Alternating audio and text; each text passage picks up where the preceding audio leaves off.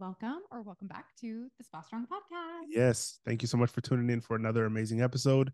And we have an amazing guest. But first, You know what to do. If you are loving the Spa Strong podcast, then please subscribe, leave us a 5-star review, tell your SD besties all about this. It really helps us to be able to reach more beauty professionals and help you become the badass beauty CEOs that you are meant to be.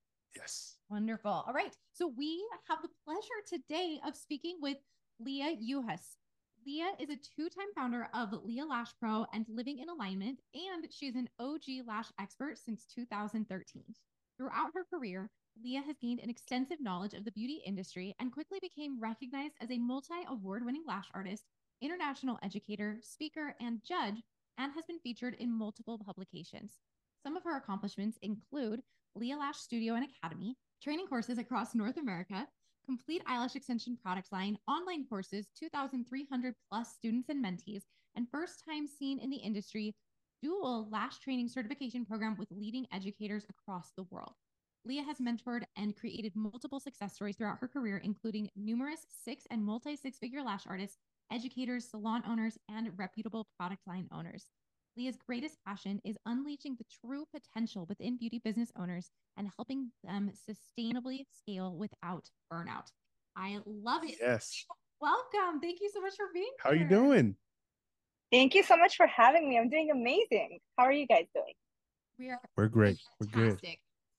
Thrilled to have you on the podcast. And before we dive into our topic today, could you just tell us a little bit about what led you to the beauty industry and to lashes specifically?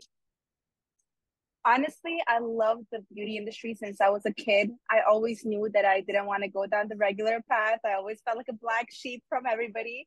And I actually started with being in the hair industry beforehand. I used to do hair and makeup. And while I was working at a very high-end salon in Toronto, I got introduced to eyelash extensions. At the time, I only got trained because I wanted to upsell services to, help the other artists and stuff like that. But it just, next thing you know, it just took over my whole entire life. So um, here I am. Nice. I love it. I feel the same about lashes. I started doing lashes around 2013 also. Maybe 20, when did I go to 2012. aesthetic school? 2011 or 2012, I think. And it's like once you start doing lashes, suddenly there's no room for anything else in your life. Yeah, so you were part of the crew that used to use like 0.20 millimeter lashes and the loose lashes and all that. Yep. Oh my God. Yep. That's an OG. Oh yeah, 100%. I had 0.25s. Like it was Yeah. crazy. And now I think about that, I'm like, oh my God, I cannot believe I ever put those on anybody's lashes, but whatever, it's fine. We live and we learn. Yeah, 15 millimeters decurl on everybody and 13 millimeter inner corners used to be the style. Oh my gosh, I love it. Okay, so you got into the lash industry and you started doing clients yourself. Then at what point in your career did you switch into mentorship? I got into mentorship about a year and a half ago. So at the beginning, I was doing lashes full time, and I first switched into being a lash educator. I started doing private trainings, then expanded into group trainings, then expanded into salon, then expanded into online courses, then ended up licensing my online courses to other educators, which has been great because now they get to learn both online and in person. So it's not overwhelming for the students. And honestly, I had been in the industry for quite a long time and I just was tapped out of, like there's only so many tiny little lashes you can look in the span of your lifetime. So I kind of felt like it was something more that I wanted to do. And when I did have a salon, I was training, doing clients, having a product line, and I was just burnout after burnout after burnout. And I was on a mission to figure out a different way. And I finally have. And I feel like it's my life purpose now to teach others about it. Nice. That's awesome. That's incredible. Yeah, that really is. Thank Fulfilling. you. I know. Yeah. Seriously. Like finding your purpose is so incredible. And we absolutely love that for you. So Thank you. tell us, you mentioned burnout, and one of the areas that you've probably seen a lot that we see a lot with our clients and mentors as well, or mentees as well, is that they do not want to put time into social media because they're like, it is going to take all of my time. I'm exhausted. I can't keep coming up with content. I don't have time to edit it. I don't have all of this professional filming equipment. I'm just not going to do it at all. So tell us your thoughts on that perspective. So first of all, you don't need to have it all. You just have to start and allow yourself to build over time. I feel like people compare themselves to all these like professionals, you know, that are not even in our industry, that have video editors following them day in and day out and do it. Like, we're not there yet. Let's be realistic. So I think you just have to kind of work with what you have and find ways to really simplify the process. And one of those ways that I have done for myself is, before I used to block off like 1 or 2 days for content creation, and I would just end up like pushing it on my schedule and later and postponing it. Next thing you know, 2 months later, I'm still without content. So I again was on a mission. I'm like, okay, there has to be a way. There's no way without content. You have to have it. There's just, it's marketing, right? And I was just on a mission to find it easier and easier, and I have figure out a way to do that. And when you find an easier, more simple way to do it, it encourages you to actually stay on top of it, do it more. And I've been on a roll with my own content for like, I don't know how long, like over a year, 2 years now, nonstop. And it doesn't feel as hard as it used to be before. It's actually pretty easy at this point. That's awesome. Yeah, and yes, I did say that word. Yeah, you have a system in place, like for everything. Yes. And yes, I do. I know exactly what it's like to just starting. It's either one day or day one. You just got to choose. Yep. Yeah, absolutely. So with your, I mean, because this is something that we tell our clients when they fight us on social media about social media. We're like, okay, listen, you, just like you said, you need to start with what you have. You do not have to post 15 times a day. You don't need to go and buy like the highest end camera, you know, all this kind of stuff. But we need to start with just getting you consistent. So how much posting or how much time can you dedicate to it just to make sure that you're showing up regularly? And if they're like, okay, I can do 3 days a week, fabulous, let's make that happen. Let's start there, and then we can always build on it. But helping people come up with a system is so important, because I think there's so many people out there that are like, oh, you should be doing this on your content. Oh, all of this is happening. And if you're not on TikTok and X and Instagram and Facebook and YouTube and podcasts and all of this, then you're going to fail and it's not going to work out. And it gets so overwhelming for people. It does. It does. And honestly, I feel like when my business really took off with my marketing was when I stopped doing everything and just focused on one. So the platform that I personally chose was Instagram. And I'm like, okay, let me just do all of this. And I stopped focusing on trying to go viral, but really tried to focusing on getting my content to actually convert. And I am here to tell people that you don't need multiple six-figure followers to generate six figures. So I think it's just a matter of understanding the difference between your feed and your stories and what is the purpose of each. So I have created my feed to be kind of like the first impression portfolio, should I say it? And then my stories to really connect with my audience and engage with them. And then when you launch anything, when you launch new programs or new services, they automatically trust you because they feel like they've known you all along. That's right. Yeah, that's really similar to what we tell our audience, or our clients, because people ask us, you know, can I combine my professional page and my personal page, or do I need to have both, or what can I do? And we always tell them, you know, the main feed is like the conversion central. If somebody lands on your Instagram profile, they're going to make a decision in 2.2 seconds about whether or not this matters to them. So what's on your feed should be for like cold audience and for people that are trying to make a decision and figure out if there's value for you. Then in your stories, that's where you can help form relationships a little bit more. Like, yes, you want to put yourself on your feed. It's very important for your personality to be on your feed. Like, our personality is all over our feed and everything. The stories is where, you know, we post about our dogs, where we post about like our trips, where we post about Royal bugging me and, you know, all of that kind of stuff. And so I completely agree. And that's the place to really like not have to worry about, okay, is this completely on brand? Is this selling in the way that I think my clients and my audience are going to engage with? You can kind of just be yourself and form relationships and make them realize that you're their lash bestie, or, you know, whatever it may be. Exactly. And I feel like people also underestimate the power of repurposing content. In fact, like this whole planning of what I was going to say when I was a part of this podcast came from one of my posts. And I just elaborated deeper and deeper because I don't need to start things all over again, do things from scratch. Again, if you're just on a hunt to look like, how can I make this simple? How can I make this more convenient? When things are convenient and simple, you're automatically more prone to do it on a regular basis. But when it's hard, when you don't have systems in place and strategies to, come up with your content, that's when, lack of consistency comes in because you just don't want to do it because it's hard, it's difficult. Yeah. Yeah. You feel like you're having to recreate the wheel every single time. So exactly. With all of this being said, do you have any other specific tips or anything else that you wanted to share with the audience about making this process simple for you?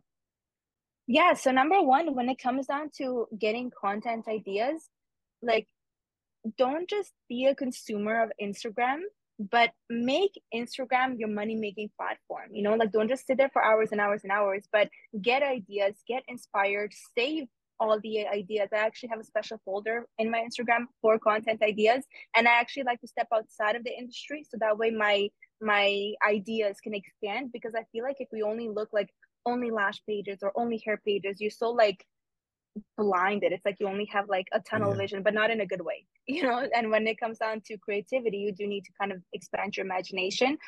And usually what I like to do when I actually have to record the content, I have everything pre-planned. So my content days are not days anymore. It's just a couple of hours, like just a couple of hours here and there to, gather content all along, gather ideas, write them down. When I go out on a walk, ideas come to me. I write them all down. And then I sit down and actually plan it. And then I have my actual execution time. So when it's execution time, I don't dedicate my energy to anything else except just doing a little bit of hair, makeup, showing up there. That's it. So it's instead of having like a whole entire overload and too much work all at once, I break it down into more digestible bits and pieces to actually make it easy, and really developing a habit of creating content in my daily life, whether I'm going to use it or not. All the time I'm creating content. So I really have content overload. And yes, I do have that at this point. Nice. It's important. It's always better to have too much than not enough. Absolutely. Exactly. But throughout that process, I think, and you've mastered it, I'm sure we've mastered it, but like having so much content and then having to narrow down what I'm actually going to use. So many people get caught up with like, I have 30 different things. You got to pick one. I don't know which. Just pick one. And as you get better at it, and you start to find your groove and what works for your page. Like you may film 100 different things, but you'll be able to narrow down to that 10 or that 5 or that 1. Yeah. Exactly. And the way I look at it, because I used to have that, I would have too much content. At one point I would have like 200 content ideas. And I'm like, okay, what is really gonna get them to move?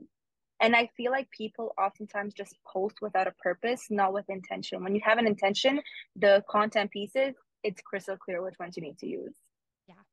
Yeah, absolutely. I think it's so true. Another thought that I had when you were talking about your process, and you write down all of your content ideas, and then you kind of organize out what you're going to record, put on some hair and makeup, get it done, and then move into editing and scheduling posts. But for one thing that has helped us a lot with making the best use of our time inside of our filming days is I'll go through the content and figure out, okay, what's the best order to complete all of this? Because sometimes like we'll have content where, we need costume changes, or if it's like a before spa strong coaching, I'll usually have no makeup and look really disheveled. And then, afterwards I look glam. And so organizing what I'm going to film in what order has helped us be able to knock things out so much faster. Because it used to be a lot of like, oh, okay, let me see, we could do this one right now, or we could do this. I don't know. What do you guys think? And now it's just like, boom, boom, boom, boom, boom. Let's make this happen. And that helps our days be much more productive, but also flow a lot better. Yes. I've actually used that strategy when I was creating my online courses. And I feel like that applies for the exact same thing. It's so smart. It's genius. And you really save a lot of headache for yourself and time. Sure. Yeah. And that's the thing that you have to focus on is like how can I be as effective as possible, but also efficient? Like, how can I make this easier for me? I want to work smarter and not harder in creating content, because it always blows my mind when people say, oh, I'm a full-time content creator. I'm like, really? Full-time content creation? That's a lot. Yeah. Like, You're doing that on purpose. Like, you signed up to do that. Like, yeah. Doing that on purpose. You don't have to do that on purpose. Like, you can make time for fabulous content, still have time to respond and engage in the DMs, still have time to close sales, still have time to see clients, still have time. Like, there's a way that you can make it all work for you without the burnout. 100%. And I feel like there's also power in studying your content and its performance, because sometimes it's not about posting more and more and more, it's about posting the right things. So there's like I feel like the industry is like, oh yeah, it should be quality over quantity. I mean, if you could do quality and quantity at the same time, you win. But there's no point of doing quantity if nothing sticks. It's like throwing spaghetti on the walls. Right. Yeah. Right. Yep. Exactly. I'm glad that you brought that up. So for all of our listeners, if you are using just a regular personal account on Instagram, you need to transition it over to a business or creator account, because that will allow you to see your analytics, which tells you how your audience is responding to the content that you're putting out. You want to know how many people, like, what was the reach? What was the engagement? The saves. How many people saved it? How many people liked it? How many people viewed it and didn't engage with it? That's all really valuable data that you need to use so that you can start improving the content that you're producing. Absolutely. And as much as we say, like, do not worry about going viral, that is the worst thing you can do, because we've went viral maybe, I think, 3 times in 5 years, like, and we weren't looking for it. Yeah. But it's a losing battle to try to find something that hits to spark across the world. Just be quality and consistent. And being viral, you might actually attract the wrong type of audience. So that's another thing. I find like my mentorship business page, because I have 2 accounts, my Lash page, which does have a high following, and my smaller following page. I really study the saves and shares, not how many views, not how many likes. I feel like there's so much power in the saves, because that tells you what the audience actually wants to see. That's what they want. They're saving it. They're interested in it. Yeah. And the same with the shares. If they, with all of the content that's out there that they're having to scroll, or not having to, but they're choosing to scroll through every single day, if they saw enough value in your content that they wanted to share it with somebody else, that's a big deal. That's a big deal. So I agree. The saves and the shares are the 2 most important analytics that we look at as well. So exactly. Yeah, it's great. Okay, Leah, we have absolutely loved this discussion with you. Can you share how our listeners can get in touch with you if they want to work with you or learn more? Yes. So you can reach out to me on my business mentorship page, which is LI Alignment, Leah Alignment. And I would love to hear your feedback, your thoughts on this podcast, and where you are in your journey. So don't hesitate to reach out. Awesome. We'll make sure we put that in the description below as well. Absolutely. Sounds good. Leah, thank you for being here, for sharing your expertise and your insight with us and with our audience. And for everybody listening and watching today, thank you so much for being here as well. And we'll see you in the next episode.